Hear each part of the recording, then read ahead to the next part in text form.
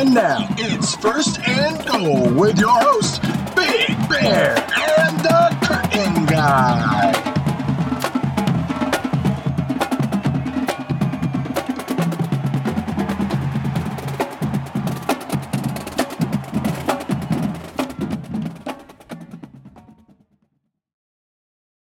Ladies and gentlemen, the time has come. Rivalry Week is upon us. We appreciate your patience as we took a week off to collect and prepare for all of the discussion and chaos that is about to ensue this Thanksgiving weekend. I'm the Curtain Guy, Cole Schutte. I'm Big Bear T. Tyler Urbanski. And joining us today to help with all of your favorite matchups are Showtime Steve Hammond, Will the Moose Cockrell, and one of the few Michigan fans I'm happy to call my friend, David Beck. As always, glad to have all of you on, and let's get to it. Now, I need to preface this by informing our listeners that we are recording this episode on Monday night. So the playoff rankings we're referring to reflect last week's standings. We have Georgia at number 1, Ohio State at number 2, TCU at number 4, and Michigan at number 3. Following that up with Tennessee at number 5, LSU at number 6, USC at number 7, and Alabama at number 8. So instead of asking everyone for your thoughts, I want some predictions. Knowing how close so many of the games were this past weekend for the top teams, does anything get shifted around in the playoff rankings? Or do we see the same four stay put? Will, I'll start with you. So first, Cole, I want to ask you, and be honest, we're in the trust tree. Did you put Michigan and even though they're third, did you say them last on purpose? Was that a dig at Michigan that you just purposely did right there? Listen, they should just be happy. They should be happy that I said Michigan at all. I have to fight the urge to say that team up north. In terms of the top four, no, there's not going to be any shifting. Georgia, they're sleepwalking. They're going to sleepwalk into the playoffs. Ohio State, they handled their business, albeit late, against the mighty Terps. Michigan, I'll say them third, as they should be listed. Squeaked one out at the very end. JJ McCarthy did not have his best game. Struggled passing a little bit, but they found a way to win. Sans Blake Corum, which that's going to be the biggest news coming into this Saturday. Is he healthy? What does the knee look like? All the X-rays came back negative, but a lot of coaches say that a lot of the times doesn't mean it's. What is negative? What is it? -4? Who knows? I bet he plays, but is he 100%? That's going to be huge. And then TCU, in probably the best game this weekend, in my opinion, against Baylor, they've just found a way to win every single week. I mean, every single week they come back and they win. And you want to think they're fraudulent because they'll go down to all these different teams as they come back and say, oh, they should walk the dog against Kansas State. Well, they had to come back. They should walk the dog against Texas Tech. They have to come back and win. Well, here comes Baylor, and everybody's like, all right, Baylor's going to beat them. Let's make Baylor the favorite. Nope, TCU comes back and wins. So now that everybody's on their bandwagon and they're going to start pulling for them, I think this might be the week, or next week might be the week they finally trip up. I hope they don't. I'm pulling for it. I would love to see some Horned Frogs in there. And then obviously Tennessee is going to – they're going to slide. I think they might slide out of the top 10. LSU's going to stay put. Although – I don't think a lot of people paid attention, but they struggled with UAB. I mean, that was a 14-10 game for most four quarters. I think going into the third quarter or the fourth quarter, it was still 14-10, and then somehow LSU just came alive and scored 30 points. Alabama handled their business against a very weak opponent, Austin Peay, I think it was. So other than that, no shifts in the top four. The playoff rankings are going to look the same. And with that TCU team, I mean, we very well could see a rematch with that Kansas State team that you mentioned that they struggled with earlier in the season. So if both teams can handle their business this weekend, we can see a rematch there. Big Bear, what are your thoughts? Do we see the same top four, or are there some shifts? No, I think we definitely still see the same top four. I'll start off by saying I picked a very comfortable 5-team parlay this weekend with the teams that I thought were just straight up wins. And I think I sweat through more than half of them. It was TCU, Ohio State, Michigan. I think I had Penn State in there. Luckily, they were the most convincing one. But very scary weekend for me. The top four close games, end of the season, you want to keep guys healthy, maybe some look ahead games. TCU, as Will said, fighting to survive week after week, but they're doing it very, very promising there. 5 through 8, I'm always a toss up with these. I know USC is going to slide up to 5 or 6. If they continue to win, if they can win the Pac-12 title, I think they could potentially be top 4, assuming, one of those top 4 are going to fall out. For me, though, Cole, I talked to you about this earlier. I don't think USC to me is worthy of a playoff spot. And I'll die on that hill because one, I just don't think their defense is that good. We saw it clear as day against UCLA this weekend. The middle of the field was wide open multiple times. And it hasn't just been it hasn't just been against UCLA. It's been against Oregon State. It was against Utah. It's consistent. It's just not that good of a mid-level defense. And the second part of that is if USC does win out, they win the Pac-12 title and they make the playoff. Who's that good for? That's not good for the Pac-12. They're going to the Big Ten. As soon as USC makes the playoff, the Big Ten's going to stick their flag in them and say, hey, guess what? We got another team in the playoff. So for the Pac-12, I think it's better off to have one of the teams that's not leaving you win the conference title, whether that be Washington, Oregon, or however this pans out. But the top 4, I think it stays the same as of tomorrow night. And we definitely talked about that in our belief of how USC would fare in the playoff. And I agree with you. I like what they do offensively. I think they're very explosive, but with their defense the way that it is, they're not going to be able to keep up with most of these elite level teams because those teams are going to be able to get the handful of stops they need to win those type of shootout games with the Trojans. David, finishing with you, do you think there's anyone currently just outside the top 4 who could inch within striking distance of the playoffs with some help this upcoming weekend? Well, Tennessee's out, so that's not even a question. Alabama, I think 8's a little bit too far down. Plus, they don't have the benefit of the championship game, so I don't really see them doing anything. LSU is to have a 2-loss team in the top 4 does seem like it's a bit of a stretch. Granted, they have some great wins, but that win against Tennessee is lost a lot of its strength this past weekend with their loss as Tennessee lost to South Carolina, and so. I think USC is the only realistic option I can see, but kind of to Tyler's. Well, I forgot actually if Tyler said it. USC, I think the only ranked win that they have was this past one against UCLA. And even with that, with their loss, I know in the AP poll they only went down 1 spot. I can't imagine in the college football poll, in the playoff poll, that they'll slide down too much. So it'll still probably remain ranked. But it all kind of comes down to will TCU be undefeated? And I know there's a lot of talk about Ohio State and Michigan. Will the loser of that game still be able to keep their spot in the top 4? And so a part of me, I think it will definitely depend on the final score. Usually my thoughts are that Ohio State wins by 5 touchdowns or Michigan wins by like 3 points. And so if it's the latter, then I can definitely see Ohio State hanging on to number 4, even with a loss. But that'll be a really good conversation if OSU loses and then TCU loses. Is OSU going to be number 4, or is USC going to be number 4? So USC, in my mind, is the only realistic team I can see outside of the top 4 who's able to get into the spot. But if to some extent, if everyone holds, or if the game is a very close one, then they might just be kind of screwed because, again, their schedule doesn't have too many ranked wins. They don't really have much to show for their schedule. But at the same time, they did win most of the games, so got to give them that at least.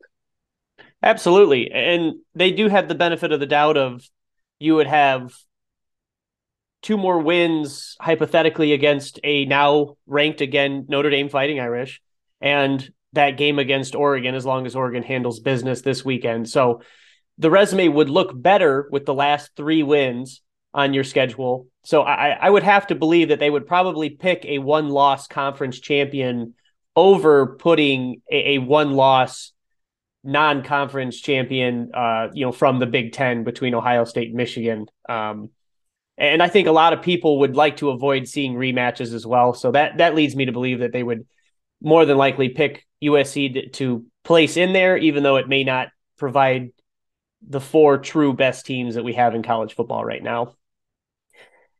All right, like I said, we didn't have an episode last week, so we're jumping right into our goal line stand for week 13. And is there a week more exciting than this? Friends, family, tons of food, and most importantly, football. More specifically, rivalry football.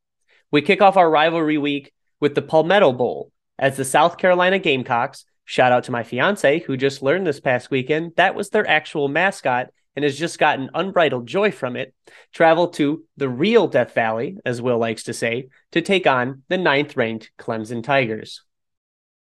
Some key facts and notes. This will be the 119th all-time meeting between these two programs, with Clemson holding a 72-42 lead over the Gamecocks, and currently on a 7-game win streak. Clemson dominated last year's matchup 30-0. Clemson is favored by 14.5, with the over-under being 50.5. South Carolina is 7-4 on the season, 4-4 in the SEC. Clemson is 10-1 and 8-0 in the ACC. Will, this is going to be your segment to shine. Growing up a South Carolina fan and then playing at Clemson, you bring a unique viewpoint on this rivalry. South Carolina is coming off an enormous upset over Tennessee this past weekend, with Spencer Rattler playing one of the best games of his career. Do you believe the Gamecocks can ride this wave of confidence and energy into this matchup with Clemson? Do they possess the ability to upset the Tigers? Oh, without a doubt, Cole. I mean, they have all the talent in the world. I mean, Spencer Rattler, don't forget, he was a 5-star coming out of high school. I mean, he's unbelievable. And his freshman year at Oklahoma, they were ready to just go ahead and give him the Heisman, make him the number 1 draft pick. I mean, he had all the credentials. And then no idea what happens. Struggles his second year. Caleb Williams, who's lighting it up at USC, takes his job, and the rest is history. You got Spencer Rattler back at South Carolina or to South Carolina with former coach Shane Beamer, and watching them this year, they've been so up and down. They'll play Texas A&M and they'll score in all these different ways, and they'll play Florida and not have one offensive touchdown. Then they'll get up ahead 28 against Vanderbilt and almost blow the lead, and then they'll play Georgia and just get whitewashed. So then they play Tennessee and the clock never struck zero or midnight, and Cinderella never found her glass slipper, and somehow South Carolina scores 63 points on Tennessee. And I know Tennessee's defense is bad. I know they are, but 63 points is a lot of points. They definitely have the capability. That receiving core with Jaheim Bell, Juice Wells, Josh Van, they're elite. And if Marshawn Lloyd is healthy, they'll have a really good running game going. It all comes down to their offensive line. How consistent can they be? And can Spencer Rattler get out of his own way, make the passes that needs to? I mean, because he's got the arm strength. He's got it all. His decision making is very poor. And it reminds me of another quarterback at the upstate of South Carolina. Now I'll ask you to switch hats and represent your alma mater. This South Carolina passing defense is middle of the pack, 44th in the country, giving up 208.6 yards per game. If it were to get into a shootout, do you believe that DJ Uiagalelei could find success through the air and keep up with Rattler?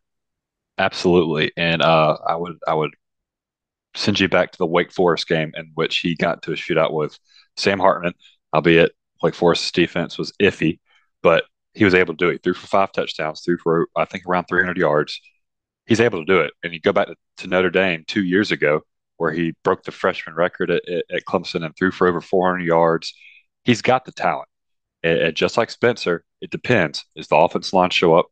And does DJ make good decisions? And honestly, what makes me the most mad about him is he needs to just make a decision. 1,000, 2,000, 3,000, go. You either run, throw it, or get rid of it. But he'll sit there and wait for the perfect opportunity, which it's great sometimes, and he's able to brush some people off of him because of his size. I mean, he's 6'5", 235, and that's after he lost weight. He's able to do it sometimes, and I think that's kind of his Achilles heel, is that he knows he's able to do it, so he'll sit back there a couple seconds longer, but you can't do that. But to come back to it, yes, DJ is definitely able to keep up with that the passing attack of South Carolina, especially if Spencer Rattler's playing like he did last year. And if Clemson can get their running game going, I think it won't matter how much DJ throws. And honestly, I think that 208.6 yards might be the exact amount of yards DJ throws for this weekend. 2 touchdowns, 208. I think that'll be perfect. That's all he needs to do. Get Will Shipley and Phil Maffa going. You don't have to worry about the rest. And I'm glad you touched on his running ability because we didn't see Hendon Hooker last week do a whole lot with his legs, 5 carries for 25 yards, but he did enough to keep that secondary honest and keep them from just sitting in zone defenses and allowing Hendon to keep them honest, use his legs and his passing ability to move the ball up and down the field, because for the most part, Tennessee was keeping up with them up until that injury. So I think that's a good way for Uiagalelei to pick up much needed first downs and keep drives alive, because that's where I think Clemson has struggled the most throughout the season, is not sustaining drives, even when they have more talent on that side of the ball. Oh, you're absolutely right. And the difference between the way Tennessee runs with Hendon Hooker and the way Clemson runs with DJ is the Clemson runs with DJ there. He's running halfback runs. It's not read options. He is running a power play. I mean, I remember when I was there, it was a power run. It would have the same name as if the halfback was running it, and we'd add a letter to it to signify that it was the quarterback. And he can do it. He's very capable. They don't just do that quarterback draw like they used to 100 times a game. They stick the quarterback in. They stick the quarterback in, and they have the halfback run and kick out the outside guy and hit that gap. And they do it really well. They're getting a lot better at it, and that gives DJ confidence. And then he starts hitting those throws that he's normally struggled with. Absolutely. All right, well, the most important question I'll ask you, biases aside, who wins on Saturday, Clemson or South Carolina? Okay. So I need you to get out your best letterhead. Get your quill, sit at your desk. Yeah, you have a quill in this situation, okay? And write this down, all right? Pay very close attention. Total defense, Clemson, 18th in the country. South Carolina, 85th. Passing defense, Clemson, 51st. South Carolina, 43. Edge, South Carolina.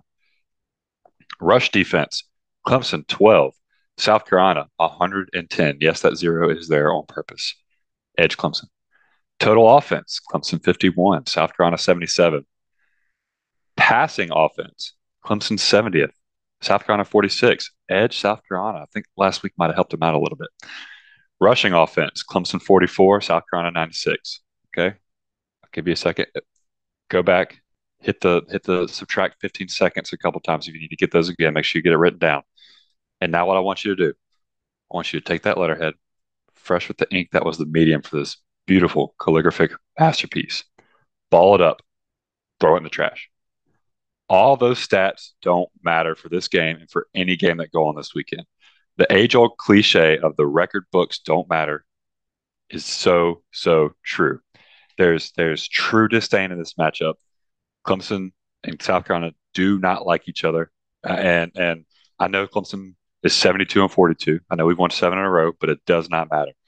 South Carolina could go 0 and 11, and if they beat us, you would think that they won the national championship. This is you. They want to ruin our chances. If they beat us this week, Clemson has a 50% chance to get into the playoff. It's a long shot, but they have a shot. South Carolina wins or plays them close, I don't think Clemson has a shot.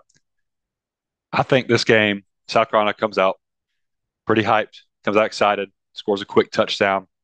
Clemson's defense settles in. Spencer Rattler makes a couple of mistakes. DJ makes a couple of mistakes.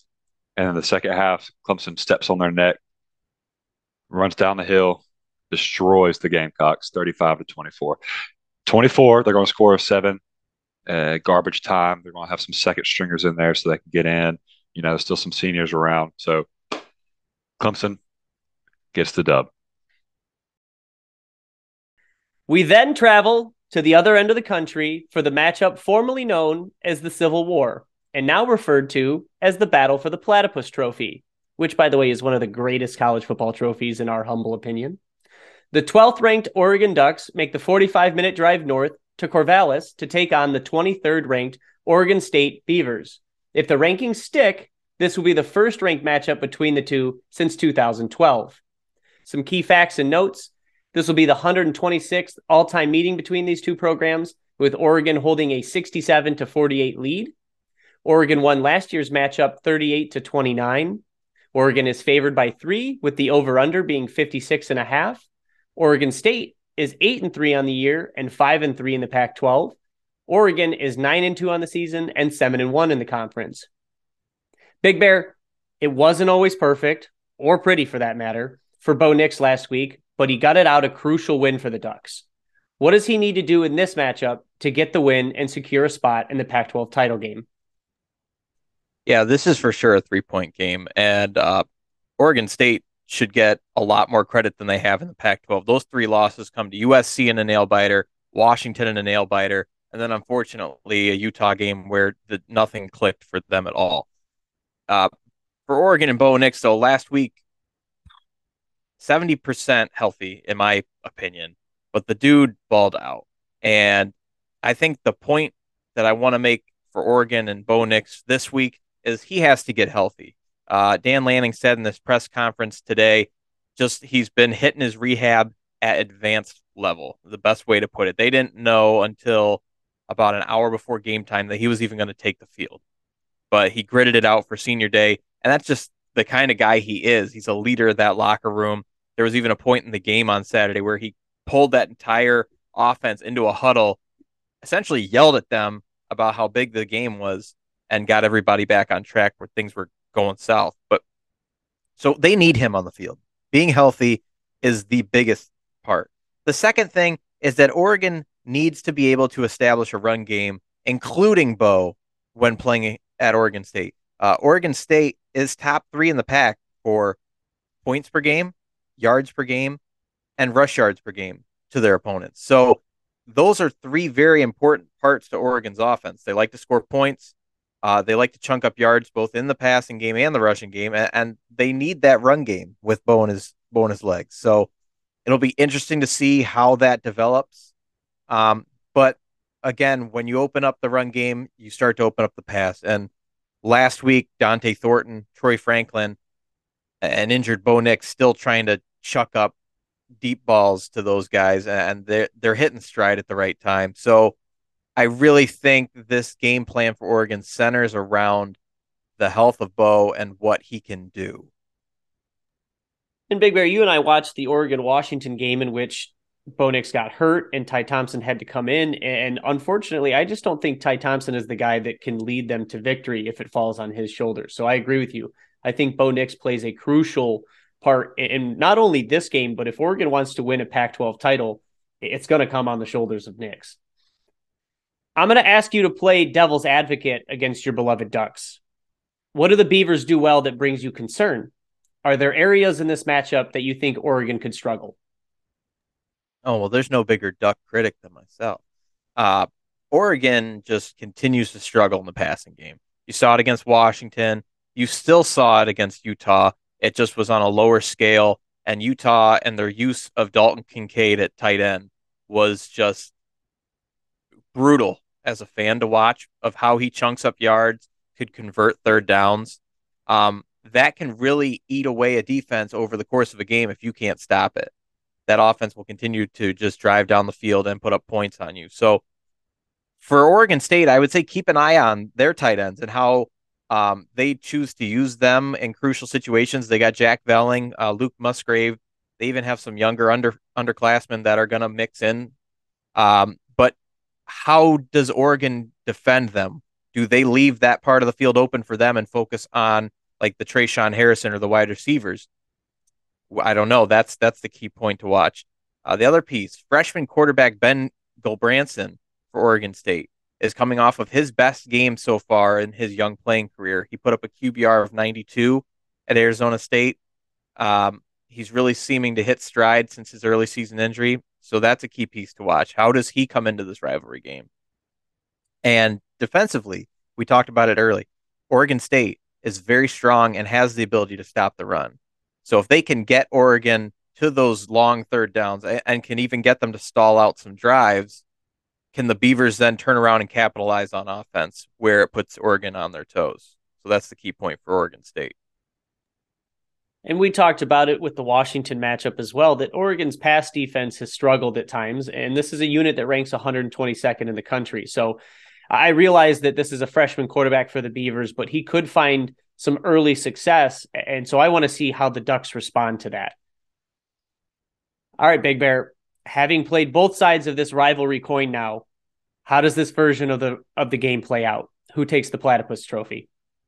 Well, a game less than 3 points. It's at Oregon State. Research Stadium is still going to be at about half capacity, just over that. They're doing ongoing renovations. I think poorly timed, but who can properly time construction?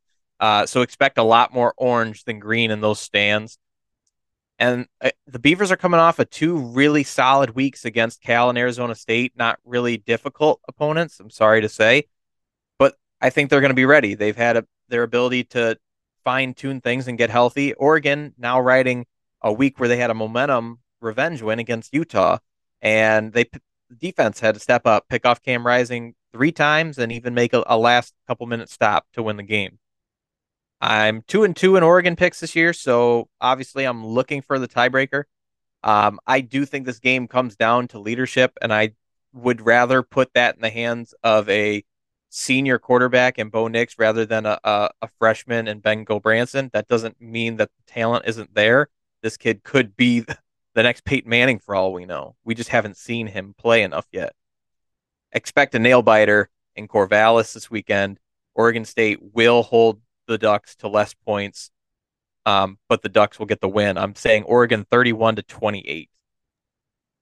And a lot has to be said for Bo Nix and his experience in big-time rivalry games, right? This is a dude who's played in the Iron Bowl. He knows what rivalry game means.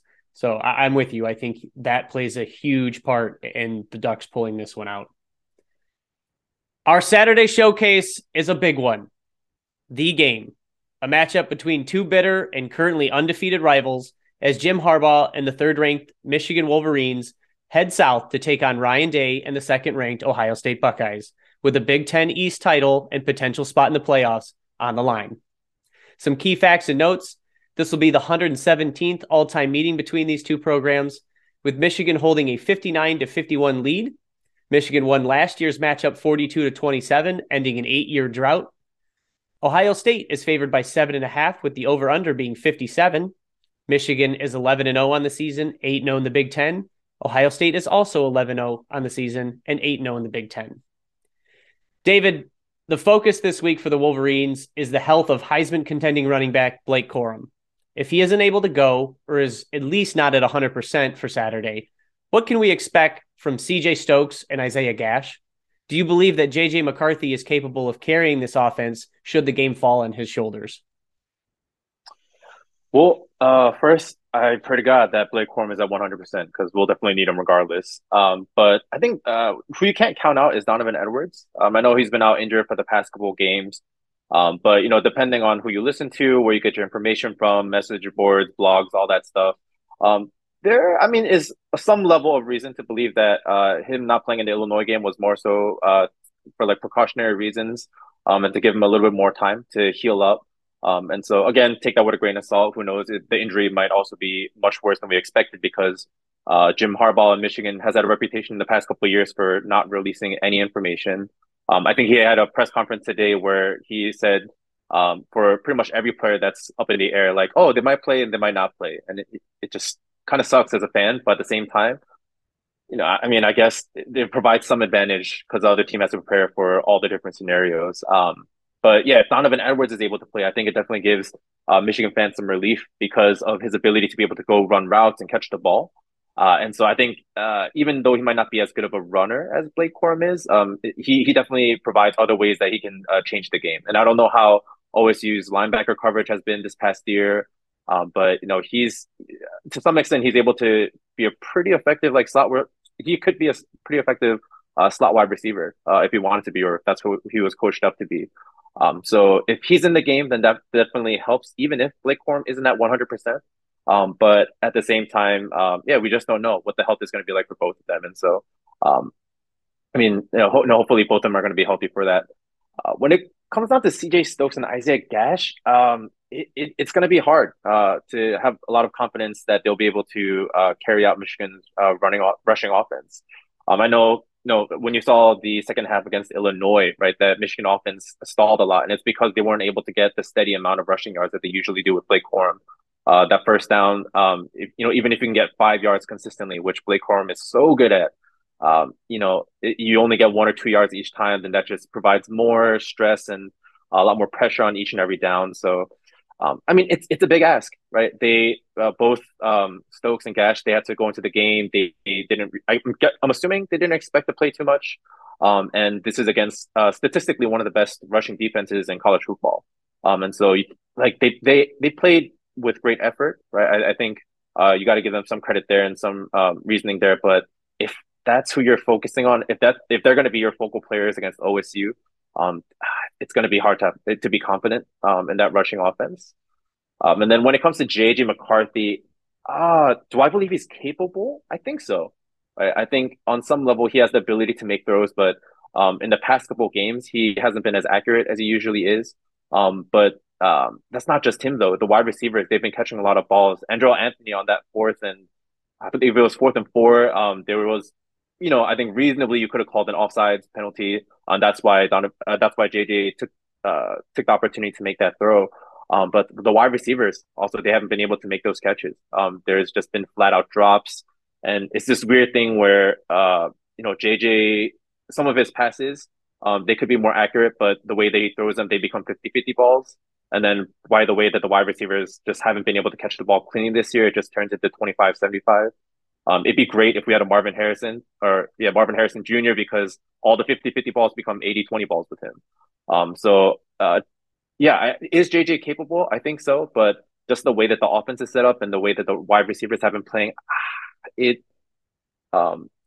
not a lot of confidence. I think the talent is there, but the execution, it's just unproven as of right now. So it'd definitely be hard to think that he'd be able to, have like a 400-yard passing game and win it for the Wolverines if there's no Blake Corum. And I'm glad you talked about, Blake Corum and how effective he is on first down, because I think that's a big part of Michigan's offense, right? Is staying on schedule, and you make these manageable second and third down, yardage situations. And that allows JJ to be comfortable, because now you're not asking so much of him. You're asking for, 7-yard out routes. You're asking for those dump off passes to the running backs. You're asking for slant routes that he is very much capable of hitting. And if he gets behind on that schedule, and if you're asking him to make 12-yard throws, 20-yard throws, then I think I agree with you. I think Michigan might be in trouble. So Donovan Edwards being a part of it would be big for them. If that hand is broken, not sure how effective he'll be in catching the ball, but I agree with you. He's one of the best catching threats out of the backfield, in my opinion, right next to Bijan Robinson. So that would be a big relief button, I guess, for JJ too, because that allows him to use his athleticism to get out of situations with the pass rush and kind of dump it off to Edwards and allow him to do what he does best in the open field. Steve, on the Buckeye side of things, last year, Ohio State was able to move the ball on the Michigan defense, but struggled to convert crucial third downs, 8 of 18, and score touchdowns in the red zone.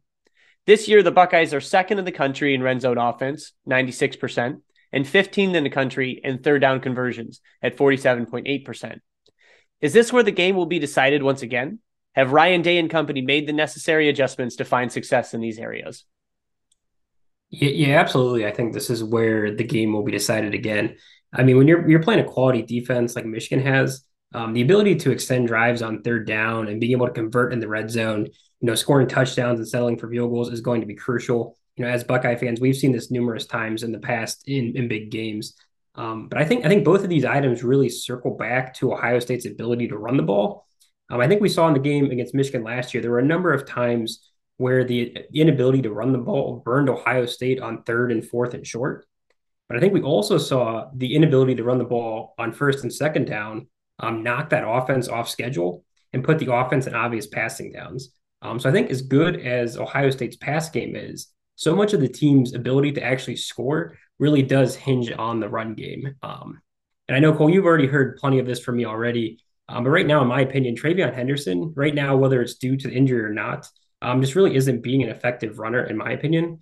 I think too often right now he's looking for a home run instead of taking the yards that are there, which is not what this offense needs from its running game.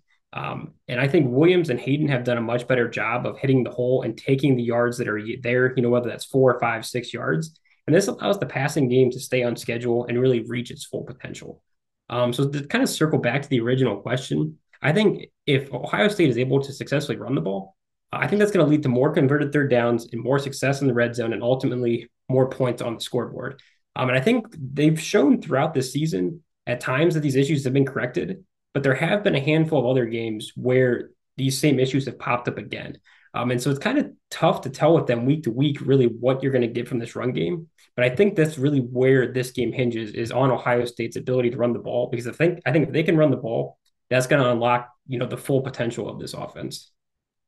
No, I completely agree. And on both parts of that, I love Henderson as an athlete. I think he has the potential to be a phenomenal running back, but his vision and his ability to find a hole and hit it has not been there this year. And with these stretch zone plays, you have to make a decision. You have to make it quickly. And so that's why I think you saw Dallin Hayden have such success against Maryland, because right or wrong, the kid picks a hole and goes 100 miles an hour through it. And even if he's running into a clogged hole, he's still getting 4 yards. So we're still keeping on schedule. So it's very similar to what I said with Michigan's offense. And it's how it goes with most premier offenses in college football. You have to stay on schedule on first and second down to even put yourself in a reasonable place to convert on third and keep drives alive. David, turning back to you, last year you mentioned how important home field advantage is. Do you believe it'll play a role this weekend? And how do you ultimately see this game playing out? Well, yeah, when it comes to games like this, I don't think you can make an argument that it doesn't make a difference. Especially for Ohio State, I'm pretty sure their home record is something pretty insane. I don't recall them losing at home very many times in this past millennium. To be quite honest with you, they're just elite there, and so um, I don't know. Whenever Michigan has a home game against Ohio State, there's always a lot of red, and so maybe Michigan players they don't really see the difference. But yeah, I think it does make a big difference ultimately. I think Michigan's toughest road game this year has been Iowa, and granted, we broke I guess the whatever curse there was where we couldn't win against them since the early 2000s or the year 2000. So maybe lightning strikes twice. I wouldn't mind that. But yeah, I can't imagine how home field advantage wouldn't make a difference in this game. But luckily, Michigan's game also on offense, particularly, just seems to be just slowly killing a team. So maybe that helps them to reduce the when they're at away games. But how do I ultimately see this game playing out? I mean, yeah, I'm not going to pick Ohio State. I'll tell you that much. I think Michigan. I'm hoping, right, that a lot of the injured players that we have, that maybe it was just the pure arrogance of Michigan to think that we could hold them out of the Illinois game, so that they can be a little bit more healthier for this game.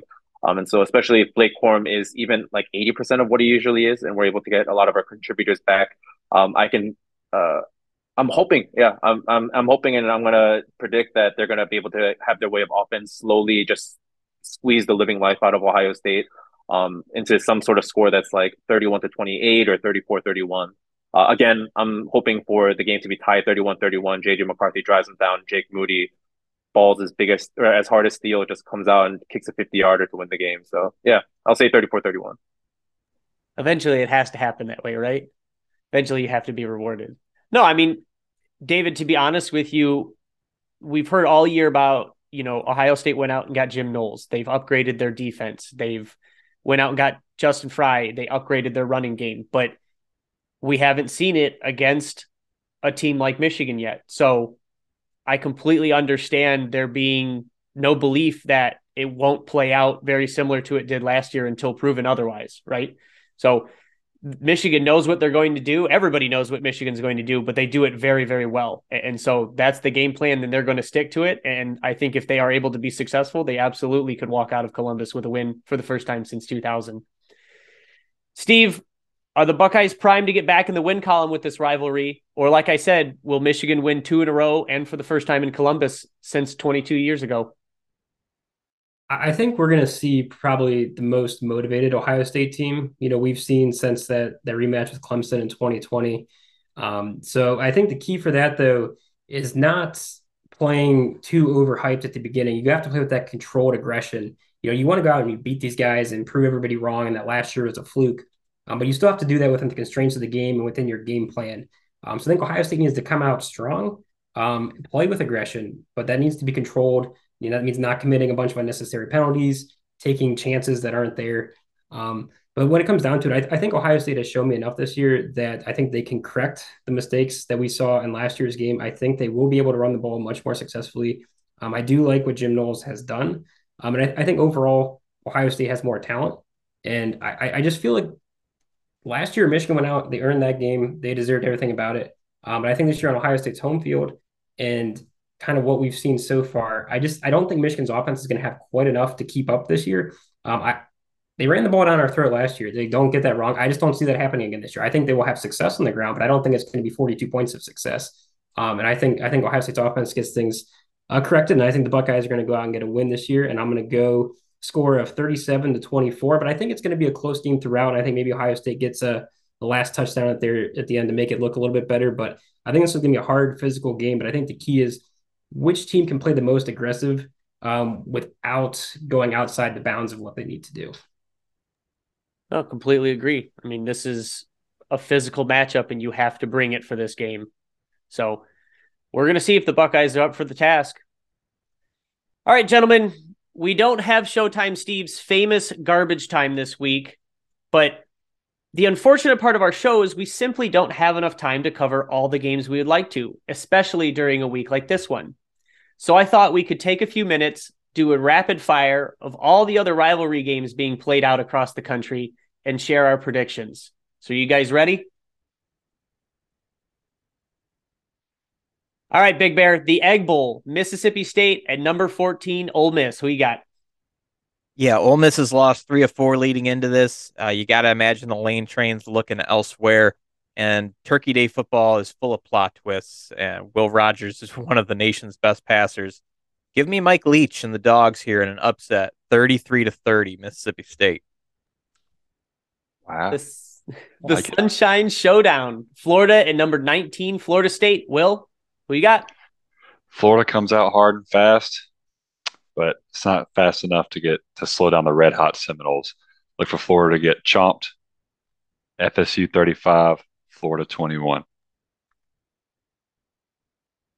David, the Governor's Cup, Louisville at Kentucky.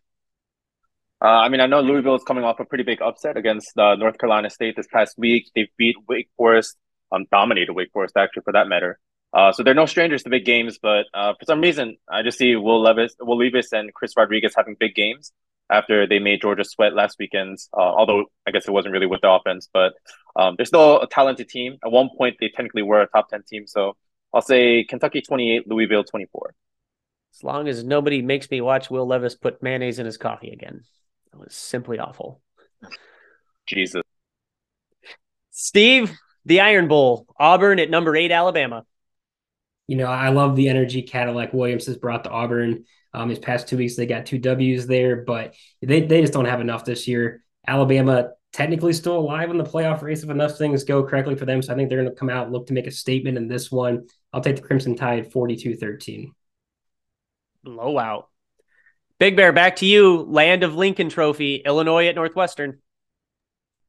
Yeah, Northwestern's failed to score more than 10 points in over a month. And I expect Tommy DeVito and Chase Brown to revenge a very sour loss last week against Michigan. Expect Illinois to win this pretty clearly, 28-10. Will, another phenomenal trophy, the battle for Paul Bunyan's axe, Minnesota at Wisconsin. Love the trophy. Normally love the game. This game is going to be the opposite of Bunyan's axe, dull and short, and it's going to leave us blue like his cow. Wisconsin 13, Minnesota 10. David, staying in the Big Ten, battle for the old Oaken Bucket, Purdue at Indiana. Yeah, it's a Big Ten West game, and it's just a division of sickos, and they just create chaos.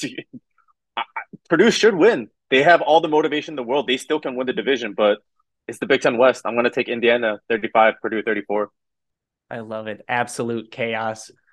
War on I-4, number 20 UCF at South Florida. Steve, who you rolling with? South Florida is awful this year. I didn't even realize this. They're 1-10, 0-7 in the conference. The only win of the year was against the Howard Bison. Central Florida, I know they lost last week to Navy, but I think they roll in this rivalry game. They're still alive in their conference. I think they get a big bounce back win. I'm going to go 49-21. Big Bear, I know your uncle will be watching this one. Battled for the Jewel Shillelagh, number 18 Notre Dame at number 7 USC. Yeah, Notre Dame is streaking and at the right time. To this point, they've knocked off Syracuse. They've knocked off Clemson. Do we see a trifecta in Los Angeles? Hell, why not? I'm actually taking Notre Dame in a huge upset here, possibly the game of the weekend. Give me Notre Dame 38-33 over USC. Would be a hell of a rebound for Marcus Freeman and would kick the Trojans out of the playoff race. Too soon, Tyler. I'm not ready to talk about that game. Will, the Apple Cup, number 17 Washington at Washington State. I think Washington's going to take the Apple Cup. That ain't a Granny Smith in there. It's a red, delicious offense. Washington's going to go 52, Wazoo 21. And just to throw this in there, I know Penix is the story of this team right now, but they're a top 10 defensive team. Watch them play defense this weekend. It's going to be fun. Still a lot on the line for the Huskies right now. David, battle for Nevada. Nevada, UNLV. I'm not gonna lie.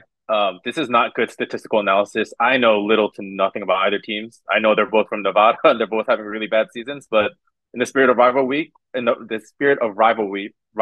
week, Jesus, blue is better than red. So I'll take Nevada 23, UNLV 14. Hey, Nothing like making a blind bet when in Nevada. sound reasoning to me. Steve, the Commonwealth Cup trophy, Virginia at Virginia Tech. I think this one actually got canceled. Oh, did it really? Did they cancel the rest of their season? Yeah, they just announced tonight. Oh, damn. Well, there you go. I put in the chat. I can do Kansas State real quick if you want. All right. That one doesn't have a trophy, but here, let me. All right, Steve, we're going to go to a matchup that doesn't have a trophy or a cool name, Kansas at Kansas State. Yeah, Kansas came out real hot this year. Kind of fell off recently, but, still bowl eligible. Good season for them. Unfortunately, I don't think they get it done against their rivals this year. Wildcats are hot right now. Big wins last 2 weeks over Baylor, West Virginia. I'll take the Wildcats in a shootout, though, 42-35. Would put the Wildcats back in the Big 12 title game to match up with TCU again. Big Bear, the duel in the desert, Arizona State at Arizona. Those of you who remember, Jaden Delora was interviewed about his upcoming game against his former team, Washington State. His reply was, just wait and see, it's personal. Well, the dude threw 4 picks. This game is not pretty. Both teams are not good. But you better bet I'm going to pick Arizona and Delora over Emory Jones and Arizona State when Emory Jones has only thrown 7 touchdowns this year total. I don't think it's going to be that close, but for the hell of it, 37-28. Give me Zona rolling here. To kind of add, he said just wait, it's personal. He didn't say which way it was personal. Oh, but they saw. They saw. Will, the battle line rivalry, Arkansas at Missouri. Missouri is the show me state, and Arkansas is going to show them. KJ Jefferson is back, returns his team to a top 10 form. Look what they did to Ole Miss last week. They're pissed off. They deserve to be in the top 10, but with unfortunate injuries, just hasn't turned out that way. Missouri's going to get the brunt of this one. Arkansas 42, Mizzou 16. David, finish it out strong. Clean, old-fashioned hate. Georgia Tech at number 1, Georgia. Georgia Tech, unexpectedly, they beat UNC this past week. And so the interim coach, he's doing something good. But at the same time, Georgia's Georgia. I mean, they're too talented. And so I see Georgia Tech maybe playing it close in the first half, keeping it within a touchdown. But I think Georgia has too much talent again. So second half, they'll explode and it'll be about 45 Georgia, 13 Georgia Tech. Rest in peace to Drake May's Heisman campaign, by the way. Yeah, and I almost fell out my chair when you started off with Georgia Tech unexpectedly. I was like, oh no, he's about to say they're going to beat Georgia. I'm chaotic. Rivalry I'm not week. dumb. There's a difference. Shoot like your Georgia shot, Tech, man. but Shoot no. your shot. Big Bear picked Notre Dame. David said, "Hold my beer." Bring it home, Catholics. And with that, everybody, it brings us to the end of our Rivalry Week episode. We are so thankful to have our buddies David, Moose, Will Cockrell, and Showtime Steve Hammond here with us once again, bringing you guys everything college football. We're excited to see what does and does not happen this weekend. On behalf of Walk On Red Shirts and First and Goal, we want to wish everybody a happy Thanksgiving. Hope everybody gets a lot of rest. Black Friday's coming. Hit those deals, people, including our own podcast store. If you don't know where it is, go to Twitter. You'll find it. And remember, keep listening to us. Talk to us on social media. We're happy to talk with you any day, anytime, any place. This has been another episode of First and Goal.